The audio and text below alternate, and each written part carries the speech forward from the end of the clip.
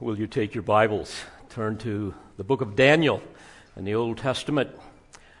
If you have not been with us, we go verse by verse through whatever book is before us, and we come now to Daniel chapter 9. We're going to be looking at verses 20 through 24 today under the heading 77s. 77s, and you will understand that more as we get into the text. I was thinking this week that there's probably never been a more sobering era in human history to study Bible prophecy than in the days in which we live right now. We live in an age of idolatry and sexual deviancy, fear, insanity, government corruption, and authoritarianism. We continue to witness the power of fear as these corrupt pharmaceutical companies with their own regulators, with the fox guarding the hen house, as you might say, continue to push their experimental vaccines on people, now even on our children, to protect us from a virus that has just a fraction of a percent of killing you. The deception and the corruption, even within the CDC, the NIH, the FDA, is routinely censored. I've been looking into this a lot here of late because so many of you are asking me about this. And certainly I'm not here to give you the pros and cons of the vaccine, but I can tell you that much of the adverse reactions to this vaccine are being censored. Only onset treatment is being censored. We see big pharma's collaborative efforts with world governments, big tech, with media, national and international public health organizations, all working together to control the money, control the power, controlling economies.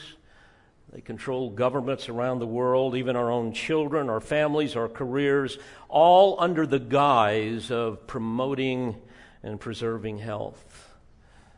And out of all of this, we see authoritarianism rising in the United States of America like never before. Neo-Marxist Democrats will tell us we know best. So we will tell you what to do, what to think, how to teach your children. And so we experience today censorship, lockdowns, mandates, job loss, slander of those who dare say anything contrary to the agenda, the officials of the CDC and the WHO. All of this is commonplace. Perhaps you just heard on the news, and I read the letter from the CDC, that after a formal demand, the CDC now concedes it has no proof of a single instance of a naturally immune individual spreading the virus. And yet the deceptions go on, the pressure goes on. Folks, totalitarian regimes have always used fear to control people. One of the first things to go will be free speech. That's what we're seeing like never before. Another reason why I believe this is prime time to study Bible prophecy is because of the rise of apostate Christianity. I would argue that the vast majority of evangelicalism today is thoroughly apostate, consistent with what Jesus said in Matthew 7 and many other passages. Luke 18, verse 8, Jesus said, "When the Son of Man comes, will he find faith on the earth?" The idea being that not much. Remember when judgment came before with Noah, there were how many faithful ones? 8. And Jesus tells us that when he comes again, it will be like in the days of Noah. His return will be marked by persecution, apostasy, and unbelief, even among those who name the name of Christ. Today we look around in the so-called evangelical church, and we see sodomites, lesbians, transgender deceivers filling pulpits. Apostasy in the form of this woke cult is overtaking the ranks of evangelicalism at an alarming rate. Class warfare heretics preach their Marxist oppressed ideology under the banner of redemptive social justice. I hear this stuff and I just shake my head.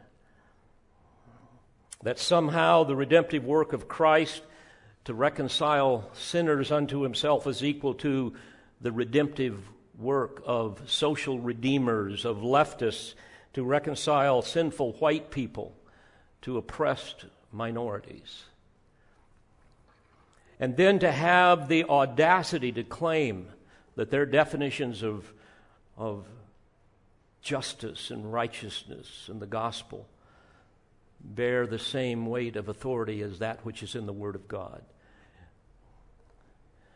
Folks, it's not only ludicrous, it's blasphemous. And I just wonder, how much longer will God tolerate this escalation of evil before the nostrils of God begin to flare and he rises from his throne and he says, this is it. And he sets into motion the great day of his wrath. A day that is repeated throughout the Old Testament and even into the New. The Old Testament prophets called it the day of the Lord. Folks, this is coming. The Lord Jesus Christ warned of this as well in his Olivet Discourse in Matthew 24, where he described the unparalleled sufferings that will come upon the earth just prior to his return. It's also described in the book of Revelation as the time when, quote, the wrath of the Lamb will be poured out upon, quote, the inhabitants of the earth. And that will happen through a succession of dreadful cataclysms known as the seal and the trumpet and the bowl judgments.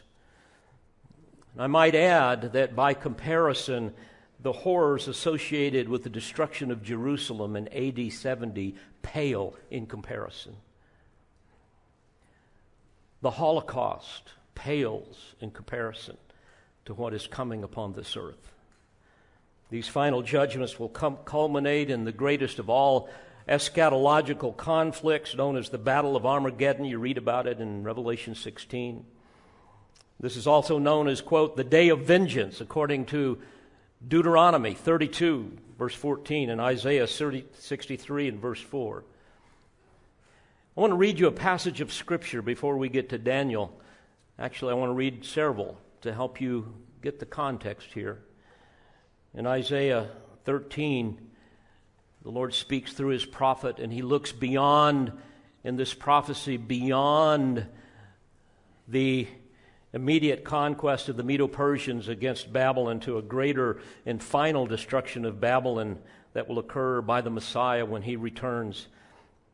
And in Isaiah 13, beginning in verse 6, we read this: Wail, for the day of the Lord is near. It will come as destruction from the Almighty. Therefore all hands will fall limp, and every man's heart will melt. They will be terrified. Pains and anguish will take hold of them. They will writhe like a woman in labor. They will look at one another in astonishment, their faces aflame. Behold, the day of the Lord is coming, cruel with fury and burning anger, to make the land a desolation, and he will exterminate its sinners from it. For the stars of heaven and their constellations will not flash forth their light. The sun will be dark when it rises, and the moon will not shed its light. Thus I will punish the world for its evil, and the wicked for their iniquity. I will also put an end to the arrogance of the proud, and abase the haughtiness of the ruthless. I will make mortal man scarcer than pure gold, and mankind than the gold of Ophir. Therefore I will make the heavens tremble, and the earth will be shaken in its place at the fury of the Lord of hosts in the day of his burning anger. Beloved, the world in which we live is marching inexorably towards this day of judgment. Jesus' ominous words in Matthew 24:15 and verse 21 and following describe this period known as the Great Tribulation. And when you read about it, it just sends shivers up your spine. There Jesus says, therefore, when you see the abomination of desolation, which was spoken of through Daniel the prophet, standing in the holy place, let the reader understand, then those who are in Judea must flee to the mountains. For then there will be a great tribulation, such as has not occurred since the beginning of the world until now, nor ever will. Unless those days had been cut short, no life would have been saved. But for the sake of the elect, those days will be cut short. Jesus tells us that this will catch people unawares. They've ignored the warnings. He goes on to say in verse 36, but of that day and hour no one knows, not even the angels of heaven nor the Son, but the Father alone. For the coming of the Son of Man will be just like the days of Noah. For as in those days before the flood, they were eating and drinking, marrying and giving in marriage, until the day that Noah entered the ark. And they did not understand until the flood came and took them all away. So will the coming of the Son of Man be. They were preoccupied with all of the commonplace, mundane matters of life as usual. Don't pay any attention to what that Bible says or those crazy preachers tell you. By the way, Jesus also gave some good news in that prophecy, Matthew 24, beginning in verse 29. First he says, but immediately after the tribulation of those days, the sun will be darkened and the moon will not give its light, and the stars will fall from the sky, and the powers of the heavens will be shaken. And then, here's the good news, the sign of the Son of Man will appear in the sky, and then all the tribes of the earth will mourn, and they will see the Son of Man coming on the clouds of the sky with power and great glory. And he will send forth his angels with a great trumpet, and they will gather together his elect from the four winds, from one end of the sky to the other.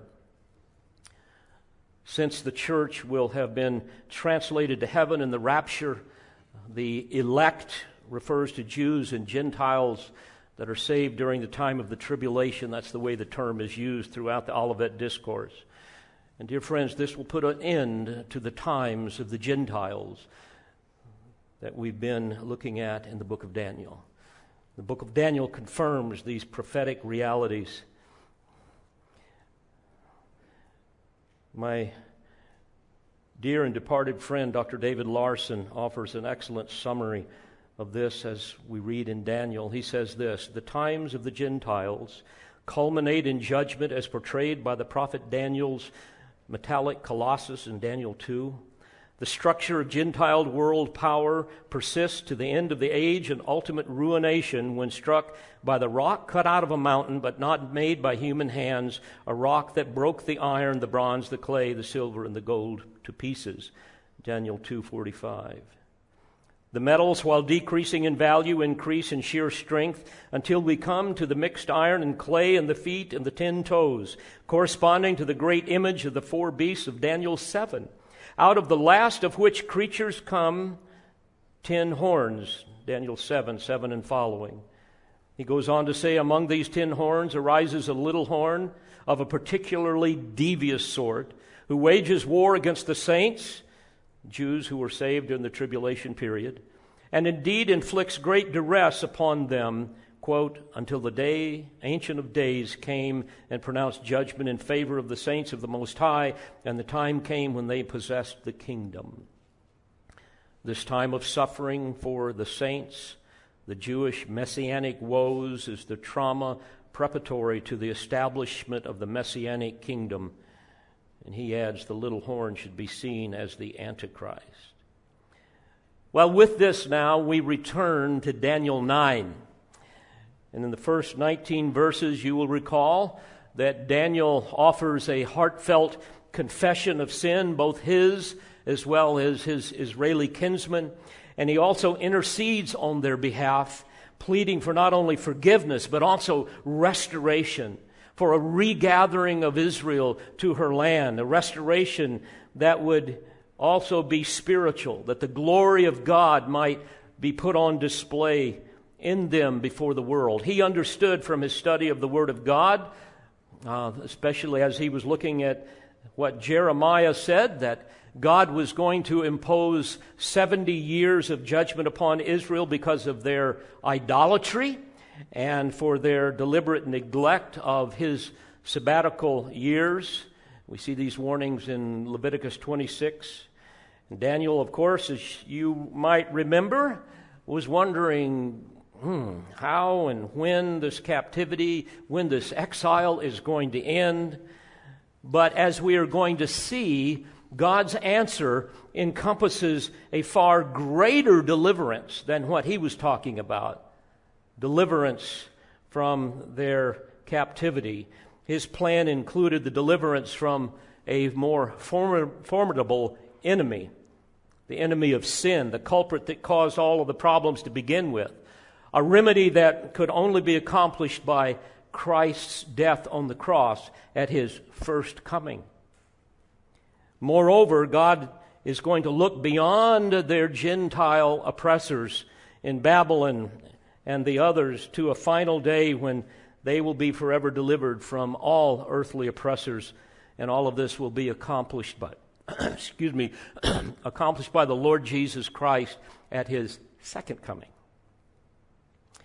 Well, all of this is going to require 490 years, 70 weeks of years, or 77s. And we're going to see that these are divided into 2 seasons of deliverance. I'm giving you a little summary of what we're going to study at great length. The first season will require 69 weeks of years. In other words, 483 years, and that will lead up to the death of the Lord Jesus Christ. And then, after an indefinite period of time, that final 70th week would ensue, a time yet future, culminating in the second coming of the Messiah King with his armies from heaven, who will destroy the Antichrist, who is bent on exterminating all of ethnic Israel and all Christians who lived during that time, even Gentiles, all who refused to worship him. Daniel gives the details of this in Daniel 7. And so, let's look at God's answer now to Daniel's prayer, beginning in verse 20 of Daniel 9. Now, while I was speaking and praying and confessing my sin and the sin of my people Israel, and presenting my supplication before the Lord my God in behalf of the holy mountain of my God. Let's pause here. I want you to look at this. The mountain of my God. In other words, on the basis of the city of Jerusalem and the restoration of your temple where your people worship. That's what he's looking at here. And I might add, this is an important distinction. He's not praying for the church. He's not praying for the body of Christ or for all of the elect down through redemptive history. This present church economy or the stewardship of God's grace was hidden to Daniel. It was hidden to the Old Testament prophets. Read about this in Ephesians 3, 2 through 10, Romans 16, 25 through 26. The focus of his prayer to God and the answers that God gives him has to do with the restoration of, quote, your desolate sanctuary, as we saw in verse 17. In verse 18, oh my God, he says, incline your ear and hear, open your eyes and see our desolations in the city which is called by your name. So God's answer will address his dealings with Israel on the basis of his covenant promises to them that that he will indeed fulfill all that he has promised to them. That's what all of them were looking for. And this is one of many reasons why I believe the church will not go through the tribulation. That's another whole study.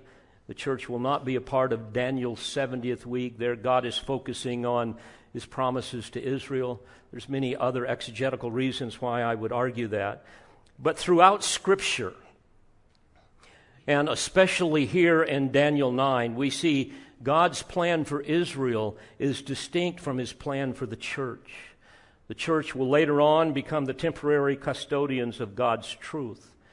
And I might add that I do not believe that the church has permanently replaced Israel in God's plan of redemption. Many people teach that and believe that. Some of my very best friends believe that.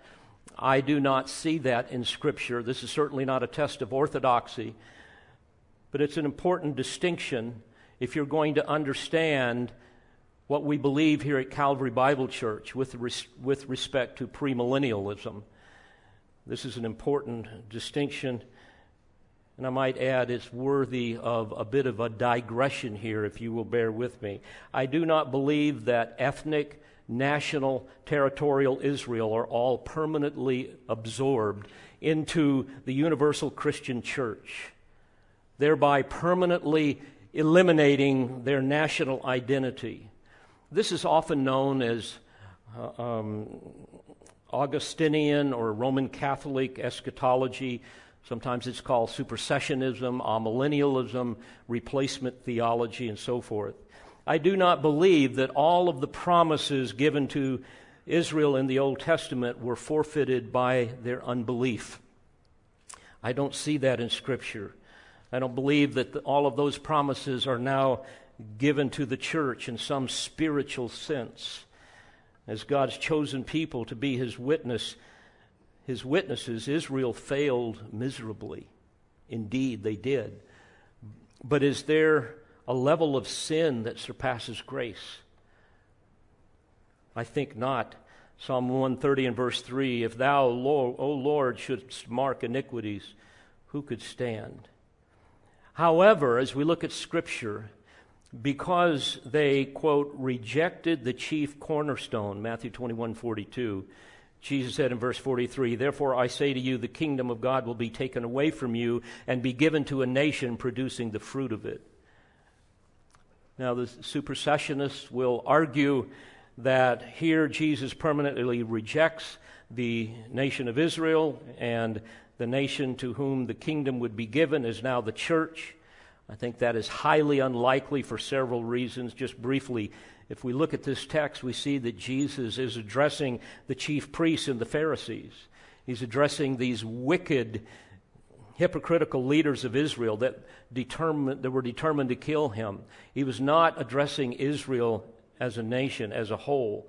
In fact, 3 verses later in verse 45, Matthew tells us that the religious leaders, quote, understood that he, Jesus, was speaking about them. Although Jesus' antipathy towards the Jewish leaders continued to increase throughout his earthly ministry, he never shows any contempt for the multitudes.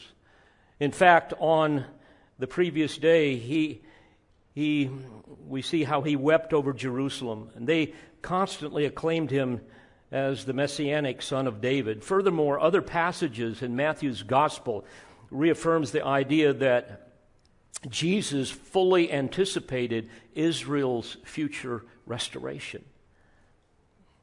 In chapter 19, verse 28, he offers much needed reassurance to the disciples, and he says, truly, I say to you, that you who have followed me in the regeneration, when the Son of Man will sit on his glorious throne, you also shall sit upon 12 thrones, judging the 12 tribes of Israel. You who have followed me in the regeneration, palingenesia in the original language. It literally means rebirth, regeneration. It's referring to the Messianic age, clearly a reference to the earthly kingdom described in Revelation 20, verses 1 through 5. It'll be when he says the Son of Man will sit on his glorious throne, and you also shall sit upon 12 thrones, judging the 12 tribes of Israel. I might add that Peter also understood Jesus' words in Matthew 19:28. He understood that he was referring to a messianic kingdom. He wasn't referring to the church.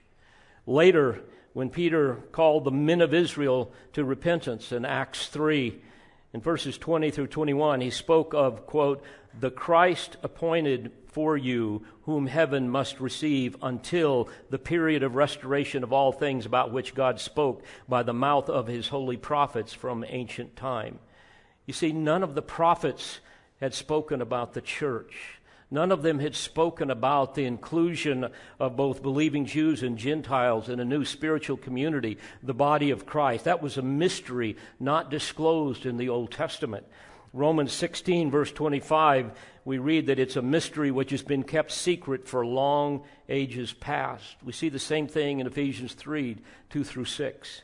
So back to Matthew 21, 43, therefore I say to you, referring to the wicked leaders of Israel, the kingdom of God will be taken away from you and be given to a nation, an ethnos, a new nation spiritually, but also the same nation historically, a restored future Israel. We read about it in Romans 11 through 15, a nation that will experience a new birth.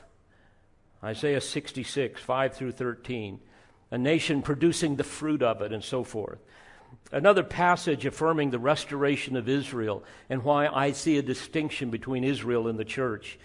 And I believe that's what Daniel is seeing and what God is speaking about in Daniel 9.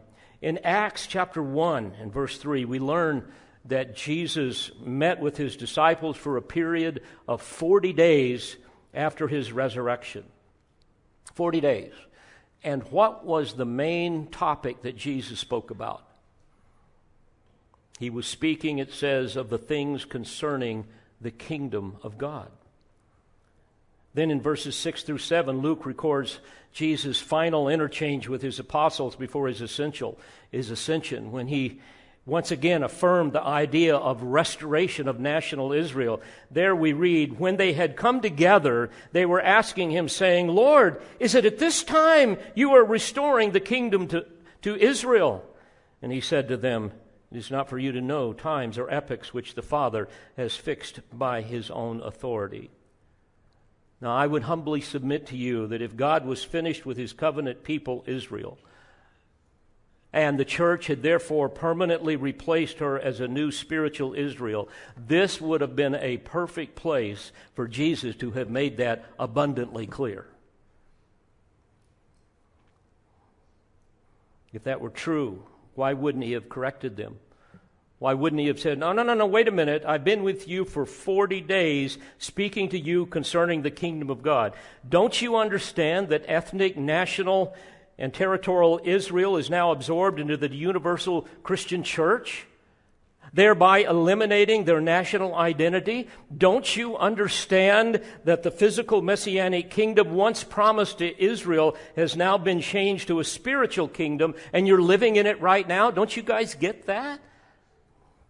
Well, obviously he didn't say that because I don't believe any of that's true. Romans 11 in verse 1, Paul said, God has not rejected his people, has he? May it never be. The apostles understood this. And like Paul, they longed to see the spiritual salvation and the physical restoration of their nation Israel. So it was appropriate for them to ask, Lord, is it at this time you are restoring the kingdom to Israel?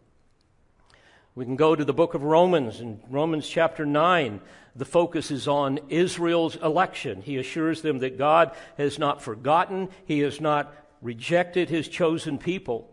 Quite the contrary. In chapter 10, the focus is on Israel's defection. There, the Apostle Paul explains why Jews rejected their Messiah and remain in ignorance and unbelief, why salvation is now extended to the Gentiles, all of which is part of God's plan even for Israel. And then in chapter 11, the focus is on Israel's salvation.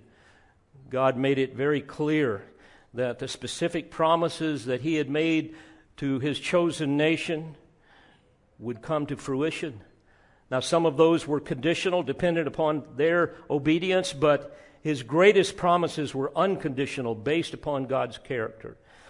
And to this day, because of their unbelief, God is disciplining them as a nation. They have been temporarily put aside, as Paul says in verse 25, until the fullness of the Gentiles has come in. And then in verse 26, eventually he says, all Israel will be saved, just as it is written, the deliverer will come from Zion, he will remove ungodliness from Jacob, and this is my covenant with them when I take away their sins. So I'm convinced that Israel was God's unique focus of redemption in one dispensation in the Old Testament, while the church, consisting of both Jews and Gentiles, has been his focus since their rejection of Jesus. However, I believe Scripture teaches that God will eventually focus once again on Israel during the millennial reign of Christ on earth, when all of the covenant promises that he has made to Israel will be fulfilled literally, including the earthly blessings and the earthly messianic kingdom. Prophetic literature is filled with the pivotal role Israel plays during that time. So I believe that the church shares in the promises of Israel, but not in their unique identity. And in that he says, quote, the prophecies concerning Israel are the key to all the rest. True principles of interpretation in regard to them will aid us in disentangling and illustrating all prophecy together. False principles as to them will most thoroughly perplex and overcloud the whole Word of God. End quote. And speaking on Ezekiel 37, that we read earlier in our scripture reading, in 1864 at the Metropolitan Tabernacle, Charles Spurgeon was soliciting funding for the British Society for the Propagation of the Gospel amongst the Jews.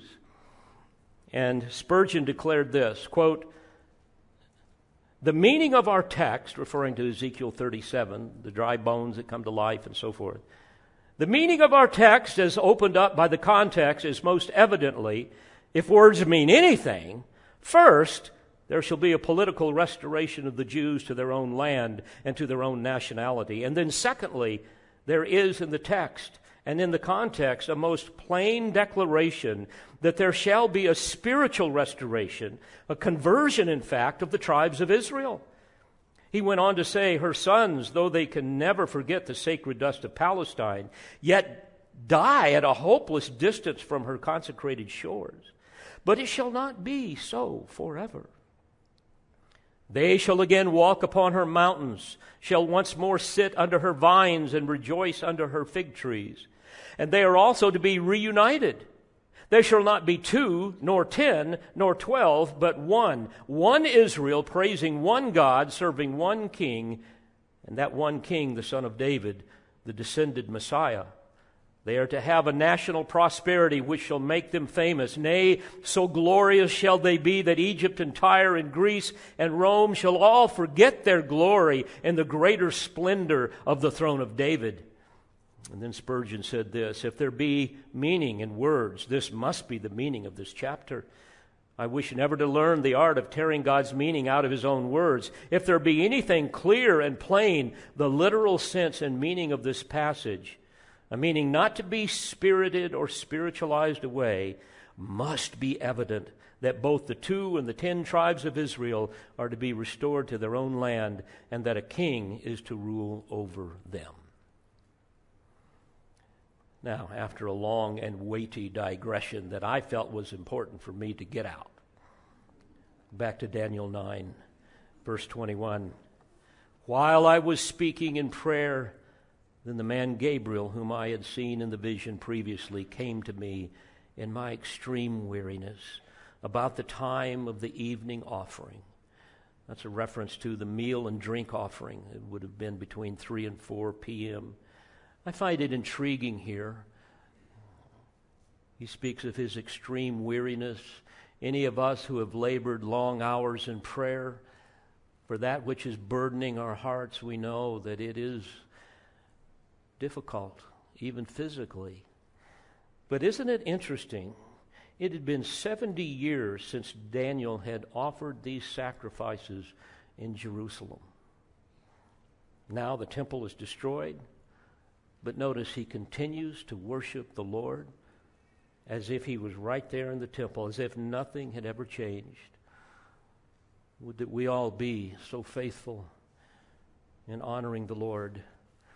Verse 22, he gave me instruction and talked with me and said, "O Daniel, I have now come forth to give you insight with understanding. At the beginning of your supplications, the command was issued, and I have come to tell you, for you are highly esteemed. It could be translated, counted precious. So God hears his prayer, dispatches Gabriel to answer it. And then Gabriel says, so give heed to the message and gain understanding of the vision. And here he begins. 70 weeks have been decreed for your people and your holy city. Now, 70 weeks, literally 70 sevens, or 70 heptads, units of 7. So 70 times 70, 490 years have been decreed. The term decreed comes from a Hebrew word, kothak, and it means to divide, to determine, to cut off, to decide something, to determine something. And so this 70 weeks has been divided, it's been cut off for your people and your holy city. And so in other words, God has deliberately determined that these 490 years would be cut off from all the rest of history to accomplish his purposes in delivering the people of Israel and their capital city, Jerusalem. And that's all consistent with Daniel's prayer, which, by the way, did not happen. All of those things did not happen when Jesus came the first time. Now, I want to focus on these 6 magnificent objectives that are to be accomplished in this regard. Notice what he says. Again, 70 weeks have been decreed for your people and your holy city to finish the transgression, to make an end of sin, to make atonement for iniquity, to bring in everlasting righteousness, to seal up vision and prophecy, and to anoint the most holy place. So here, beloved, God reveals the future. Events, I might add, that are far beyond that which occurred with Antiochus Epiphanes. Far beyond the events surrounding the first coming of Christ. Far beyond anything that has ever happened in history. So in other words, 490 years of judgment must occur before these 6 glorious objectives can be realized, all of which look to the Messianic kingdom on earth. All consistent with Old Testament prophecy, even New Testament prophecy. For example, in Acts 3, verse 19, we read, "Therefore repent and return so that your sins may be wiped away, in order that times of refreshing may come from the presence of the Lord, and that he may send Jesus, the Christ appointed for you, whom heaven must receive until the period of restoration of all things about which God spoke by the mouth of his holy prophets from ancient time." Again, go to Romans 11, beginning in verse 12. Paul says, "Now if their transgression is riches for the world, and their failure is riches for the Gentiles, how much more will their fulfillment be?" Referring to the unbelieving Jewish people. Verse 15, "For if their rejection is the reconciliation of the world, what will their acceptance be but life from the dead?" And in verse 25, "For I do not want you, brethren, to be uninformed of this mystery, so that you will not be wise in your own estimation, that a partial hardening has happened to Israel until the fullness of the Gentiles has come in. And so all Israel will be saved, just as it is written, the deliverer will come from Zion. He will remove ungodliness from Jacob. This is my covenant with them when I take away their sins. From the standpoint of the gospel, they are enemies for your sake, you Gentiles. But from the standpoint of God's choice, They are beloved for the sake of the fathers, for the gifts and the calling of God are irrevocable. So again, 6 magnificent objectives are to be accomplished during this 490 years. The first 3 are all negative realities that must be eradicated, namely man's global rebellion against the Most High God. So the goal first here is to deal with sin and Satan, both of which are defeated at the cross. The first 3 are to finish the transgression, to make an end of sin, to make atonement for iniquity. Now, it's important that we look at these closely, because if you're like most people, you come to a passage like this, you read through it, have no real idea of what it said, but you kind of move on to something else that'll kind of speak to your heart. Well, you're missing out on a whole lot. So, let's don't do that. Notice what the Spirit of God says through Gabriel. First of all, to finish, or it could be translated, restrain the transgression. Transgression here is a term used to describe the violation of God's law, those that revolt against God's authority, specifically Israel's unrelenting and unrestrained rebellion against God. If we were to go to Ezekiel chapter 20, beginning in verse 34, you'll see how the prophet describes the elimination of all the apostates from the land of Israel during the millennium. And Jesus described the same thing is going to happen among the Gentile nations in his Olivet Discourse in Matthew 24, Matthew 25. In fact, during Christ's earthly reign, Isaiah 11 and verse 10 tells us that the earth will be full of the knowledge of the Lord as the waters cover the sea. Can you imagine that? Sin will not be completely eliminated because unregenerate children will be born to those who enter into the millennial reign of Christ. And many of those unregenerate children will continue to reject Christ. So there will be occasional situations of rebellion requiring the Lord to rule over them with a rod of iron, as we're told. But that's going to be the exception, not the rule. Christ himself during that time is going to restrain sin during his reign, but it will be utterly non-existent in the eternal state. You must bear in mind that the millennial reign of Christ is the consummating bridge between human history and the eternal state, where sin will be eradicated completely. Gabriel now uses nuances of terms and repetition and these parallel clauses. He says not only to finish the transgression, but also to make an end of sin. This is something else that's got to happen during this 490-year period, to make an end of sin. Here the term for sin is a more general term for all wrongs, and it carries the idea here when he says to make an end of, it's to seal it up, that it might be concealed. Even the idea of judging it with finality. And again, these are nuances, they're almost synonyms of all that God is going to do with respect to sin. Hebrews 9 and verse 26, we read, "But now once at the consummation of the ages, he has been manifested to put away sin by the sacrifice of himself." So all of that was set into motion at the cross. But then there's this magnificent climax. He says also to make atonement for iniquity. Atonement, a Hebrew term, kafar, it means to cover by means of an expiatory sacrifice, or literally to make a covering, to provide a moral repayment for a fault or an injury.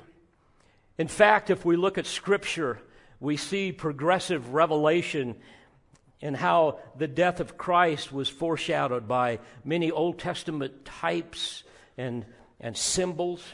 Remember the coats of skin that God made for Adam and Eve in the garden? That was a picture of a coming Redeemer. The animal offering of Abel in Genesis 4, the offering of Isaac by Abraham in Genesis 22, It goes on with the Old Testament sacrificial system that we read about, especially in Leviticus 17, the brazen serpent erected by Moses in Numbers 21, the Passover lamb in Exodus 12. All of these things point towards an atonement. Atonement, by the way, always involves two things: satisfaction and substitution. Satisfaction of the offended holiness of God, accomplished only by an acceptable substitution. An innocent life must be given for the guilty one who has offended the holiness of God. And this is why Jesus had to taste death for everyone, right? This is how salvation is made possible. This is the only way God can forgive sin and still remain holy. And with this accomplished, the way is paved for the second three positive objectives in this 490 years, and that is, number one, to bring in everlasting righteousness. I'm reminded of Isaiah's prophecy to Judah in Isaiah 5. In verse 7, he speaks of Israel as the vineyard of the Lord of hosts. The vineyard of the Lord of hosts is the house of Israel, and the men of Judah, his delightful plant. And so the idea here is, given all that God has done for them, he's expecting them to do better than what they've done. And he goes on to say, thus he looked for justice, but behold bloodshed, for righteousness, but behold a cry of distress. In Hebrew, it's a play on words. He looked for justice, which is mishpat, but behold bloodshed, mispah. I looked for mishpat, and I got mispah. And the same thing, he goes on to say, I looked for righteousness, which is tzedakah. I looked for tzedakah, and I got se'ekah. So where's the righteousness going to come from? It has to come from the one who would make atonement for sin, the only one who can bring in everlasting righteousness. Only the Lord himself can do this. It's fascinating. The removal of sin that he accomplished on the cross will be appropriated by Israel as a nation when Christ returns. It's an amazing thought. Many passages that speak to this. I'll give you but one. Jeremiah 23, beginning in verse 5. Behold, the days are coming. I love it when the prophets say that. Behold, the days are coming, declares the Lord, when I will raise up for David a righteous branch, and he will reign as king and act wisely and do justice and righteousness in the land. In his days Judah will be saved and Israel will dwell securely, and this is his name by which he will be called, the Lord our righteousness.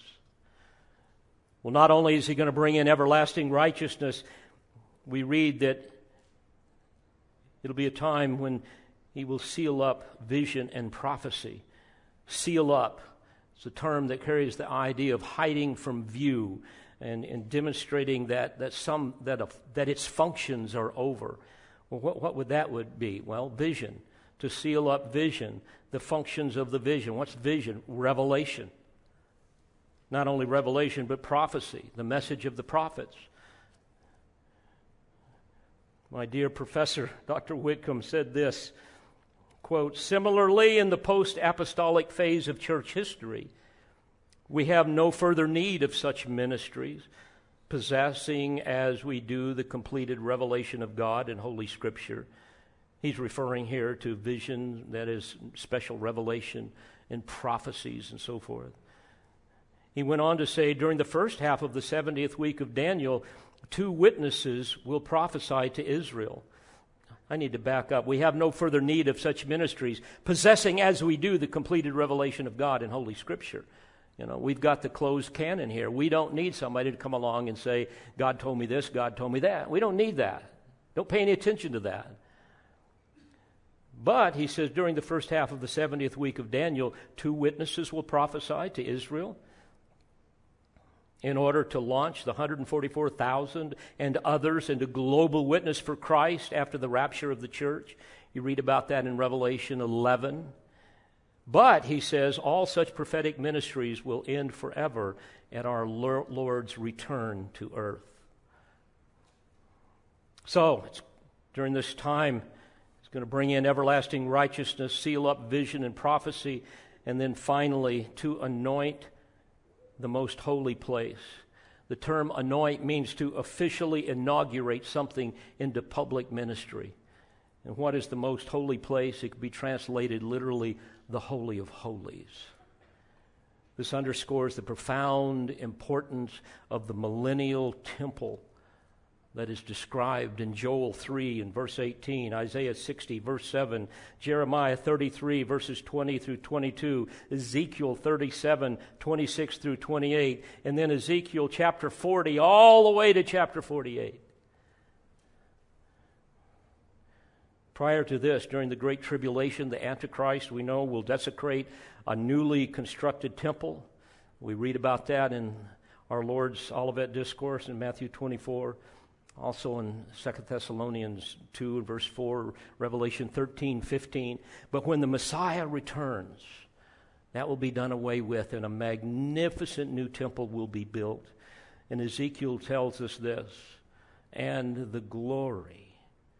Remember the glory of the Lord, the Shekinah that left, all right, and didn't return until Jesus returned, and it was veiled in his body.